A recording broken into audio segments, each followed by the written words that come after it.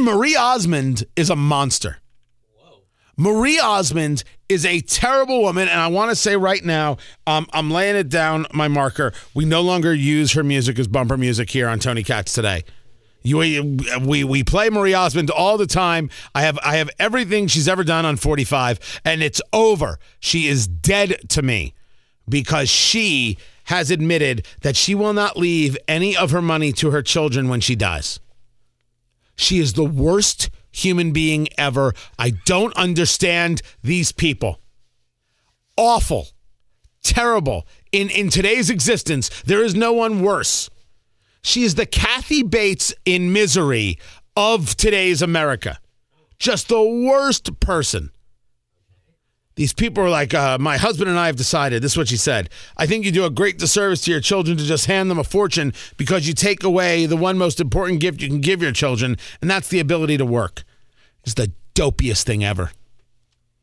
I am more than happy to work hard so I can create an easier life for my kids while instilling in them a work ethic. You don't have to start from zero.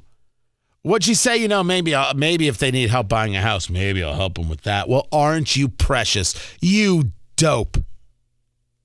If I had the $1 billion, which I'm working towards aggressively, people, and you can help by chipping in just $5, send that to Tony, care of Tony, and I will be sure to get that. Someone asked me to sign this giving pledge. The giving pledge is that people will pledge to give their money to charity this and charity that. No. Go away from me. Don't be ridiculous. I will be giving to my children and then some select people that I choose. Some may be charities, some may be the others. Not you, producer Ari. Good people. I'm not going to leave any to my kids. This happens a lot. This is messed up. You're not helping them by saying, hey, I did it, you can do it. Not always true, by the way. And B, what is it that you're actually teaching? It is foolhardy. There is no reason. It's I think about what I wouldn't do. I think about how hard I work and the hours not slept, and I don't do physical work. It's all with the brain. I used to do physical work. I used to be a plumber. Me in the middle of winter in New Jersey, in crawl spaces, sweating copper. I've done the work. Let me tell you, this is better.